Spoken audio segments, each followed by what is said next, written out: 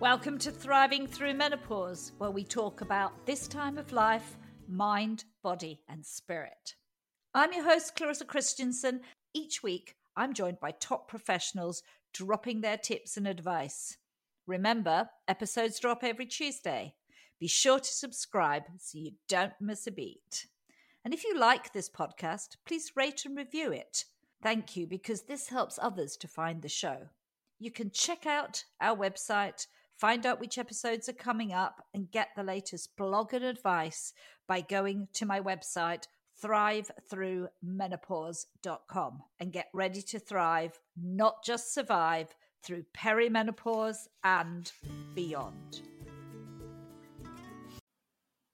Welcome to this week's episode of Thriving Through Menopause with me, Clarissa. And we're returning this week to a topic that I think is super important, that we don't talk enough about, and that is the health of our pelvic floor. And I'm really honored and delighted to be joined today by somebody who is, I think, a real world expert on pelvic health. She is Ingrid Harm Hernandez. And welcome to the show, Ingrid. Thank you. I'm so happy to be here. Well, I'm so delighted that we, connected with each other. But first, I'm going to tell my listeners a little bit about you. You've been a physical therapist for a long time, 26 years. You're the co-director and mentor for the Duke's Women's Health Physical Therapy Residency Program. You are well known and sit on many committees, and important bodies are in the US around pelvic floor health. And in the back end of 2021, you wrote a book called The Musculoskeletal Mystery: How to Solve Your Pelvic Floor Symptoms. I got that right. It's a mouthful. Oh, wonderful. I mean, this is your work. You've been in this space for a long time. But tell me, Ingrid, what prompted you at this stage to write a book? So it was interesting, in treating pelvic health patients, I just noticed over the years that it was taking so very long for patients to actually get to be referred to see me. So it could be 5, 10, sometimes it was as much as 30 years someone was suffering with symptoms before they get to see me. So now their problems were well entrenched, I call it. They were so, their musculoskeletal system was so involved, even if it wasn't 100% involved in the beginning. So I just thought to myself, how do I change this? How do I make things happen? So I became involved in some organizations that helped me lecture, but I felt like it still wasn't enough. And then one day, the CEO of Desert Harvest, Heather Florio, said to me, Ingrid, why don't you write a book? And I said, oh, I've wanted to do that for years, but I don't even know where to start, right? So she kind of gave me that kick in the pants, I'll say, to start writing the book. And the book was a great, great way to explain to people how the musculoskeletal system is even involved, especially in menopause, where we don't really think of the musculoskeletal system. We think of our organs and our hormones, but not the musculoskeletal system, right? So it was great to get that information out and explain to people what the diagnoses can be, because a lot of people, they don't even know what to ask about, right? So my hope was to get that information out with the book. I love that. And I think you're right. I think a lot of conversation in menopause ends up being about, you're right, hormones, about hot flashes, about even brain fog. But the conversation about our actual skeletal system, our muscles is quite weak, and then it tends to come up, doesn't it, Ingrid, in forms of talking about sarcopenia and osteopenia, but it feels very outward rather than the fact that this is happening internally as well. Yeah. It's so our musculoskeletal system, especially in the pelvic area, is driven to some degree by estrogen. So as we go through menopause, that supply of estrogen goes down, and then the muscles are reacting to it, and that they can react in many different ways. Like I said, especially at the pelvic floor. So we get more rapid changes at the pelvis and pelvic floor as we go through menopause. Yeah, and that means that we've got a weaker pelvic floor, am I right? It can be. So many people immediately think, oh, weaker. And yes, yeah, that absolutely can happen. But we can get the reverse, which is a tightening or a hypertonic pelvic floor as well. So I'll kind of explain it this way. So we are supposed to be able to use our muscle through its range. So if I do that with my bicep, I can move my arm back and forth clearly and easily. But if that muscle starts to tighten up, then what happens is it gets stiff there and we start to have difficulty moving it. So if I were to hold my arm like this 24 hours, it would get kind of uncomfortable. If I did it 24/7, after a while, I couldn't move it through the range on its own and it starts to weaken. So we get this kind of double whammy of a weak and tight pelvic floor at the same time. And that tight pelvic floor, wow, that can really, really create problems down the road that we may not notice in our first stages of menopause, but certainly later on. And that can affect us in pain with intercourse, pelvic pain, and I could go on with all those effects. And that is news for me. And I wonder if not for my listeners as well, that there is a lot of, wow, I didn't realize it could be tight. Right. I always thought that it was, we hear so much about weakening. We're often hearing about, urinary incontinence and even fecal incontinence. And I'm sure we'll talk more about those in a bit. But wow, tight. That is like a new one. And as you said, yes, if your muscle is tight all the time, that's extremely uncomfortable. Right. Specifically for pain with intercourse. So we are kind of taught that, well, we'll have pain with intercourse when we go through menopause because our tissues are dry. But here's something to really think about. When we have intercourse, if it's painful, our brain kind of says, I didn't like that, and I don't know if I want to do that again. It's not like we consciously think that, but it's an automatic response. So the next time we have intercourse, our muscles tighten protectively, just like anywhere else. We might shrug our shoulders, when we're scared of something. We might do that when we're in pain, but we do that at the pelvic floor and don't know we're doing that. So what happens is the next time we have intercourse and the muscles are tight, it's even more painful. And it cyclically gets more painful. And if the tissues are on top of it are dry, so as a pelvic floor PT, we will work on muscles and tissues at the same time. So intercourse can become not only comfortable, but enjoyable again. And we should realize that can happen through menopause and beyond. Yeah, and you're right, because what you've got then is tight muscles, dry tissue. It feels like, whoa, that's very uncomfortable. So what are some of the other things that can happen around our pelvic floor at this time? Because obviously we've got this tightness, but what other things are showing up for women commonly, not normally? Right. Yeah. So I would say you already mentioned incontinence, which can happen, and we can have urinary incontinence, where what people are more commonly know about is what's called stress incontinence. So if you sneeze or you cough, you will get leakage. And that is due to a more weakened pelvic floor. Usually, I'll say usually, we can have urge incontinence, which is, I need to get to the bathroom right now. And that happens quite frequently. And that can actually be more a tension of muscles, not just the bladder itself, but also the pelvic floor. And that together can give us that urgency, which we'll often see during menopause as well. Fecal incontinence, you mentioned, that is something that people absolutely don't want to talk about, but we really should. It is something that during the birthing process, initial injury will happen. And then for a while, we'll be okay. And as we go through menopause, all these things can come back. And research is now showing that what's called an operative assist, so what we might know as a forceps delivery, those women are more prone to having these problems later in life. But if it's not addressed right away, then it doesn't show up until menopause. And that's very, very sad. And then things like just pelvic pain, a generalized pelvic pain often occurs during menopause as well. And that could be hip pain, pelvic floor pain, back pain, abdominal pain. It's all part of the picture, but we think of those things as separate entities. Wow. Well, of course, we're all connected, aren't we? I mean, we are. It's not like those parts of our bodies are separate. But you're right. It can be all of these things. And so women are going around getting their back fixed by the chiropractor and going to their nutritionist or RD because your gut's not right. And then possibly thinking, oh, I've got hip pain, so I have to live with it, or I go to a physio. And a lot of that could actually be directly related to the pelvis, but that sort of gets missed. Am I right? Yeah.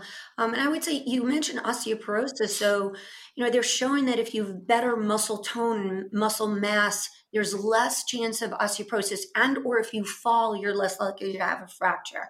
And that's one of the big concerns, of course, with osteoporosis. So building muscle health and pelvic floor strength, which a pelvic PT can do, that is all part of it. It's all, part of the big picture, the whole person. Yeah, it really is a whole person approach. And of course, we mentioned fecal incontinence. And I think you're right. I heard a figure that was something like 1 in 5 women. But what is it, Ingrid? How many women are really sort of averagely struggling with fecal incontinence? Well, that's a good question. The incidence of pelvic issues is 1 in 4 across the world. That's everything. Now, that percentage actually goes up as we get older. So it will increase, and especially as we reach menopause. Fecal incontinence itself is in, I believe, the 12 to 15% range. It's much larger than people think. People think fecal incontinence is an extremely rare thing. It's not. It's like people just don't talk about it and ask for help. No, well, no. And it's difficult, I think, if we're already we're in menopause, we're struggling a bit, aren't we? We feel a bit off, we're a bit shamed of everything. It's quite a hard thing actually to say to your clinician, and he may not know as much about the pelvic floor as a PT does. So we keep that one to ourselves and sort of hide it away, can't we? Yeah. And that's so sad. Again, writing the book is just so that people understand these conditions. They're common. They're not normal. We shouldn't think we have to live with it. When I see, I had an elderly woman in front of me in the grocery store, and she had, incontinence pads, and she had some fruit and so forth. And I could see her looking back and forth, and she finally took some of the fruit off the counter because she couldn't afford all of it, but she was desperate. Her incontinence was so bad. I could see this, standing behind her. I don't think anybody would have noticed it, but that's, in my realm. And I'm like, wow, if she had known, or her physician or her nurse or PA had known earlier, they could have said, you can go to pelvic PT, you can get care for it. You don't have to have pads, right? But I feel like that's going so slow. It's getting better, but it's going so slow to improve that concept. Yeah. And I think that's tough, isn't it? Because what we're then seeing is women then making making it kind of half work for them. But buying PT pads, as you said, or thinking they have to buy on these incontinence underwear that get sold. And that is really tough, actually, isn't it? When we should be really focused on fixing the problem. Am I right there, Ingrid? Oh my gosh, yeah. Just like other things, it's putting a Band-Aid on it. Wearing the pads themselves can cause irritation to the skin and pain and so forth. It's so difficult that, I think why are we not working at preventing things and making things better? I mean, I've always said if I could have every 18-year-old in my clinic so I can give them some advice and start them and know that they can ask the right questions of their clinician and not be, just recently I talked to someone who had a baby and they're like, yeah, the doctor said, oh, you're fine. Don't worry about the leakage you have now. It will go away. And don't worry about your back and hip pain. And I said, whoa, wait a minute. We had a good talk and she was flabbergasted that something could be done about it. And I just think that's so sad. That is really sad. And I think what you said there is really starting to prepare women a lot younger for caring for their PT is critical, isn't it? It is absolutely critical. I mean, just like any musculoskeletal condition, if you wait, the stressors and the activities of your life, and I call it an accumulation of life. Everything that happens over your life, your musculoskeletal system starts to react to it and have difficulty with it. And so if you had just a small problem to begin with, that can escalate and that can increase. And then you add menopause to it and now it snowballs, right? Whereas if we had been able to take care of it earlier, either we wouldn't have a problem or we knew, okay, I can do this and I can solve it. Indeed. So, what are some of the preventative things that people can do when they're young? Let's just go there before we explore what happens when it's not so easy. Yeah. But when you're young, what would you recommend? So, for everybody to truly learn what a real pelvic floor contraction is, because I've had so many women, in fact, the majority of my women come in the clinic and, they say, I know how to do a Kegel. I've heard of a Kegel. When I test them, not only are they not doing it correctly, they can be doing something that can make their symptoms worse. So we mentioned the pelvic floor tension before. If you're doing 101 pelvic floor contractions a day, Kegels, as you think, you could actually make your pelvic floor tighter, right? So we want to make sure that people learn how to do it correctly. And literally 4 pages in this book is devoted to pelvic floor contraction and relaxation so that you learn what's important and what you should be doing. So that's a big one right there. And then just learning good body mechanics, how to take care of your body and lift things without hurting yourself can go a long way to preventing problems.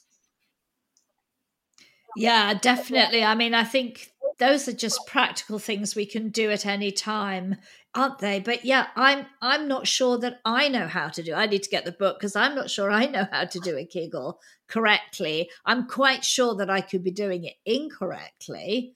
And causing tightness. And of course, now people can not just do Kegels with an app, they can buy devices, but you still have to know how to use them. Am I right? Oh, absolutely. I mean, the devices can be good. They can be a good tool. But if you don't have the foundation and you're not doing it correctly to begin with, then you're not going to get anything out of it. And many people stop using the devices because they feel like, oh, that didn't help at all. I just spent a lot of money on it. And it's such a natural, easy thing to do with your own body right off the bat that is not expensive. Learning how to do it correctly and learning how to relax correctly is that foundation, right? And education, I'll say that's the big thing. Education. If I could tell every woman, really try to get reputable sources. And in the back of the book, they're all reputable sources to avoid the Dr. Google syndrome that happens when people look things up and they're like, oh my gosh, so it helps people find those right resources and the right clinicians to help them as well. Keenan Wynn from Diversified Fall Protection explains why investments in safety are about more than ROI. If our employees perceive that we value the economics of business and profitability above them, then it sends a terrible message, and we will never have that employee's true trust and complete buy-in. Learn more or connect with a local fall protection specialist at fallprotect.com/pod. Yes. So, I mean, because the pelvic floor, there are muscles, am I right, at the front and the back? And you have to, some of that, one can be weaker and the other can be stronger. Is that right? Or both could be weak or both could be tight? Yeah, it's, I like people to think of it as kind of a hammock. The muscles reach from the front of the bone to the back of the bone. And when they reach, so hopefully you can kind of see that's a picture. Hopefully you can see that pretty well within the pelvis. That's great. Yeah, looking down into the pelvis. So think of it as a bowl or a hammock or a sling. And those muscles reaching front to back are made of a series of different kinds of muscles. And they each have a slightly different function, but they do work together as a unit. So they've got a supportive function, they all do, and that means they hold your organs up. So whether you cough or sneeze or lift something, those muscles are holding you up, all right? And then the muscles have a sphincteric function. So what that means is you've got circular muscles that surround the anus and the urethral, where you urinate from, that opening, and they open and close. So when they're weak, They can open on their own and you can have leakage, right? There's a sexual function, and that is a little bit what we talked about. It's so that you can be able to have intercourse to begin with. You can enjoy intercourse. That's a huge part. We kind of let go. It's like, no, that's a big, big part of intercourse and healthy muscles, right? And then there's this entire unit of our core. So people think their rectus abdominis, the six pack, that's their core, when no, that's actually the least important part. It's the pelvic floor that's the most important part. That's the bottom of your canister, so to speak, if you want to think of it that way. And the book, let me see if I can, has a great image on what that looks like. So that is, the whole core with the abdominals in the front. Oh, yeah. Pelvic floor on the bottom, the spine in the back, and the diaphragm. So the diaphragm right up here is part of that core. Every breath we take impacts our pelvic floor and vice versa. So it's really, really important to know that, right? That's the education part I'm talking about. If we know that, we can prevent so many issues down the road. Yeah, and I think right in there, you kind of showed that you've got the pelvic floor, but you've got the diaphragm. So even how you breathe, how you hold your posture is going to make a difference. Yeah. Mm-hmm. Absolutely. 100%. If people can get that concept, I think it goes a long way to understanding how back pain and abdominal pain and hip pain can all be part of it. I've treated women who come in and say, I'm here for incontinence. And as I go through their history, they'll say to me, well, I have had hip bursitis for years, and they've done injections and they've done this and it never gets better. Well, we treat their pelvic floor and their quote unquote hip bursitis goes away because it never was a hip bursitis. It was the pelvic floor referring pain out there, right? It's an amazing structure. Yeah, and that makes you think, wow, how many women are walking around? I mean, probably like, I don't want to call my neighbor out, but she always talks about this. And I bet, and I don't know her well enough to say, have you ever had your pelvic floor examined? But I wonder how much that could be related to that, And obviously, a lot of us are sitting like this with hunched up over computers, and we don't sit up and pull our shoulders back and sit and breathe and those things very well. That's causing our issues with our pelvic floor. Yeah. So it isn't just Kegels, is it? It's a lot of other things throughout the musculoskeletal system. Right. It's really an integrated unit. I mean, and we talked about that, but actually you can go all the way up into your throat, and, your voice and everything else has an impact on the diaphragm on that. It's so interconnected. So, those people who are forcing things or having difficulty, constipation is another thing we treat, and is another thing that happens during menopause. And straining during a bowel movement just perpetuates that force on the pelvic floor, weakening it further or stressing it further. And, those are all things that are so treatable, so easy once we get the pelvic floor behaving to have it get better. Absolutely. And Ingrid, that sort of even feeds through into our diet, to the fact that if we have a low fiber diet, we're going to be more likely to be constipated. If we have a poor gut microbiome, then we're going to have gut issues. That's going to lead to strain on the pelvic floor and pelvic floor issues. So my goodness, it really makes you think about the body as not being these separated parts, but as this integrated system. Yeah, that's why I've always treated the person as a whole. And we kind of I'm called a pelvic PT, but I have treated people from nose to toes, because if something else needs to be treated, to get that all together, then that's what we need to do. And we often need to treat the brain as well. I mean, that teaching people how to come up with new techniques and saying, well, this is what your brain is telling you, but this is what's going on, and we can retrain all that. We treat all of that really to help, the body as a whole. Yeah. And I think that if that's the biggest message anybody takes away, that this is your whole body, and women should be looking for that support from their PT rather than, oh yeah, I fixed your pelvic floor. Yeah, it's I tell my patients we're a team. And I really encourage that in the book too, because I can't do everything. They need to be able to take things home with them and do it. I can guide them. I can do things for them. But what they take home is what they need to repeat, because they're living with it. They're with it all the time. I'm not. So if they learn how to take care of themselves, they're independent. They don't have to stay with me. They don't have to be with me lifetime. I can show them the way. Right. And then they can come back if they need to, but for me, I really want them to be able to take care of themselves. And independence is a big thing that we talk about in the book, and learning how to get your team together of other practitioners in case you need it. You might need that specialist for the gut, right? You might need someone specializing in another area of the body to pull it together. That's okay. Acupuncture, chiropractic, you said it before. Sometimes that all has to come together to get someone better.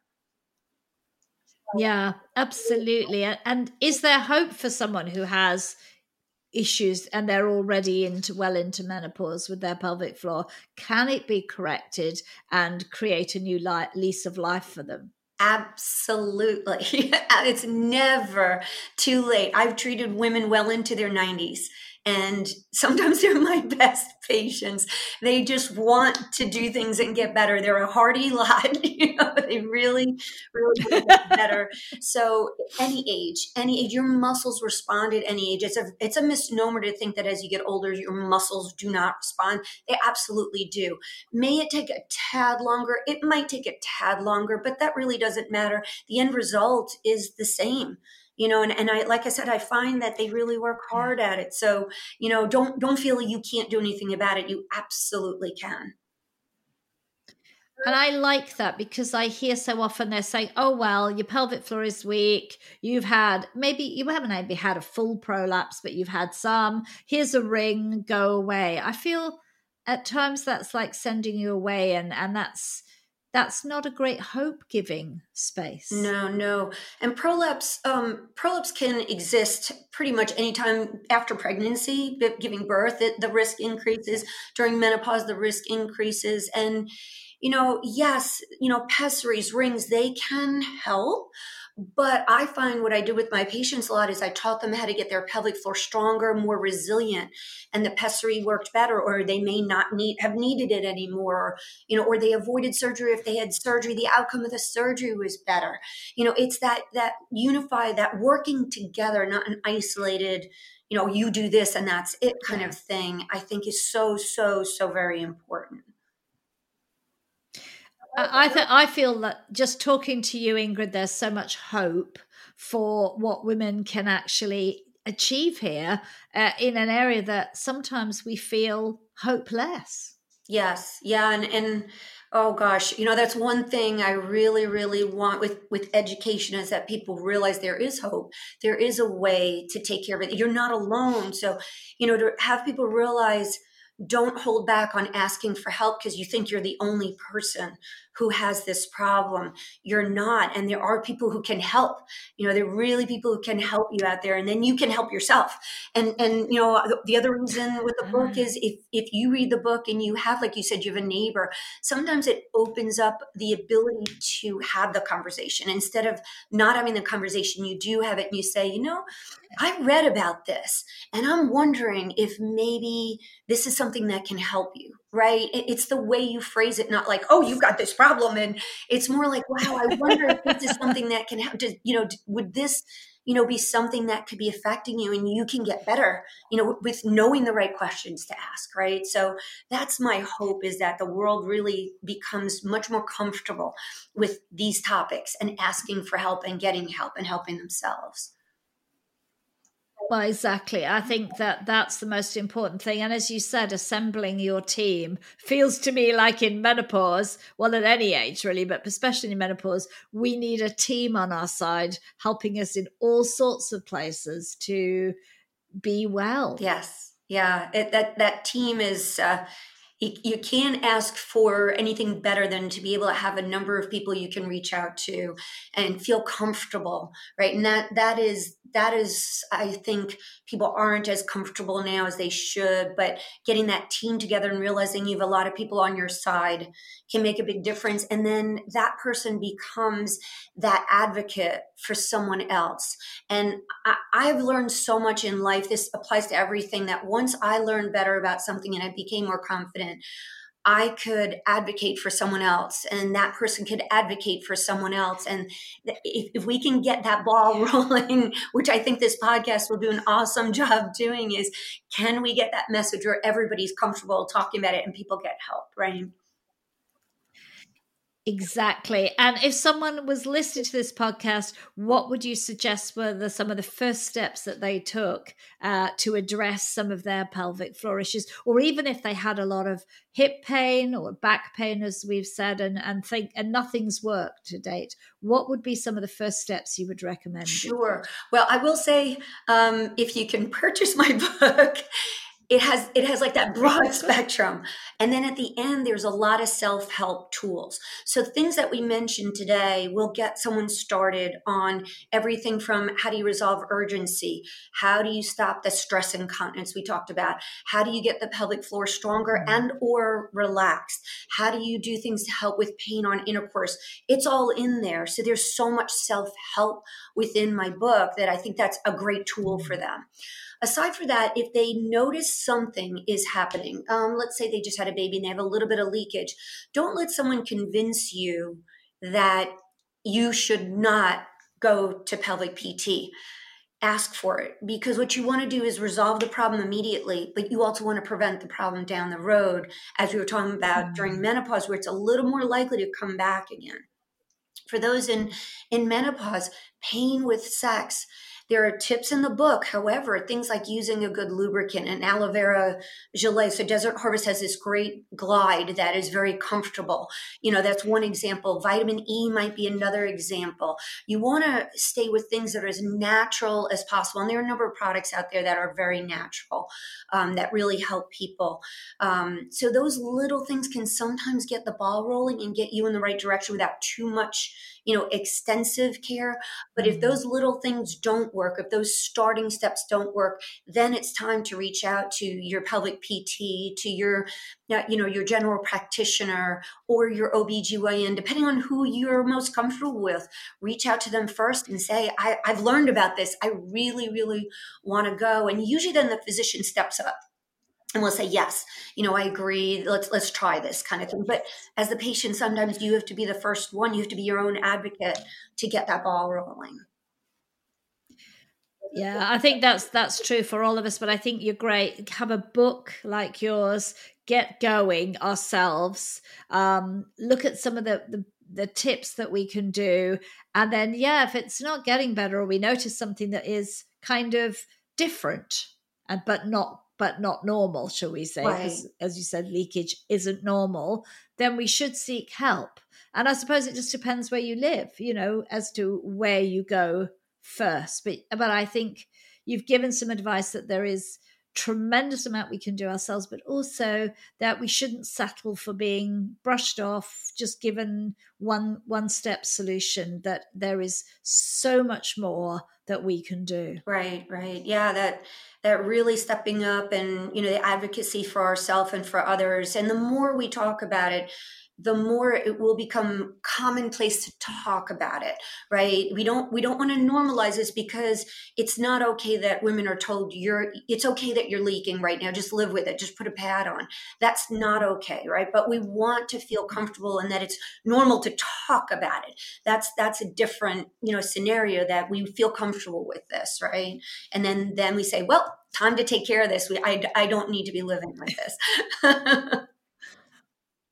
Yeah, and I think that goes for your pelvic floor, and it goes for everything else with you in menopause. I think we shouldn't accept that things that aren't right can't be in some way addressed fully by ourselves, with the support of whatever team you need or choose to have. Right. Ingrid, where can people get hold of your wonderful book? So it's on Amazon and desertharvest.com. We also have a UK distributor, which might make it easier for people throughout UK, Europe, and so forth to get the book. What I can do is I can send you the link for it. Pelvic Relief is the name of the website where our UK distributor has the book.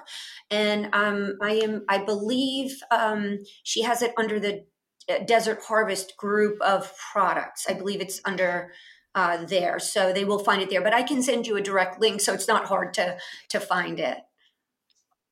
That is fantastic, because we're going to put that into the show notes. So we will have the link to your book. We'll have the link to Desert Harvest, the UK European link for those of us that are in this part of the world. And where's the best place to follow you on social? I believe you're on YouTube doing wonderful things. Yeah, I have a few videos up on YouTube under the Pelvic Detective. So if you look up Pelvic Detective and put my name in Ingrid, you'll find it. And those will go through some of the things we talked about today in slightly more detail than we did on the podcast today. So that's kind of a fun thing I'm doing. I'm also on LinkedIn under my name, and under Instagram, it's Harm Hernandez. So just my last name pulled together as one word. And then what did I miss? Facebook. I'm under my name as well.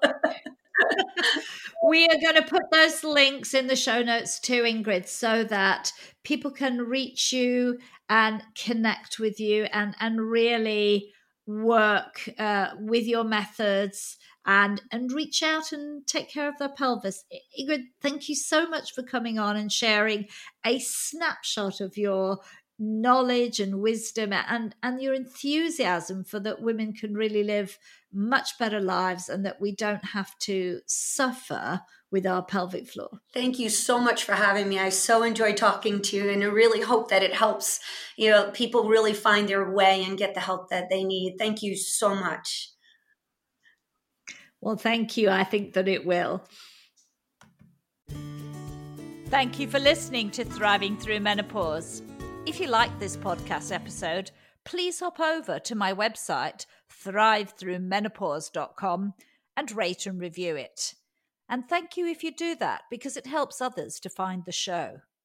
Want more news and views on perimenopause and menopause? Then sign up to my weekly newsletter, Heart of Menopause, over on Substack. Thank you once again for listening, and see you next week for another guest interview helping you to thrive through menopause.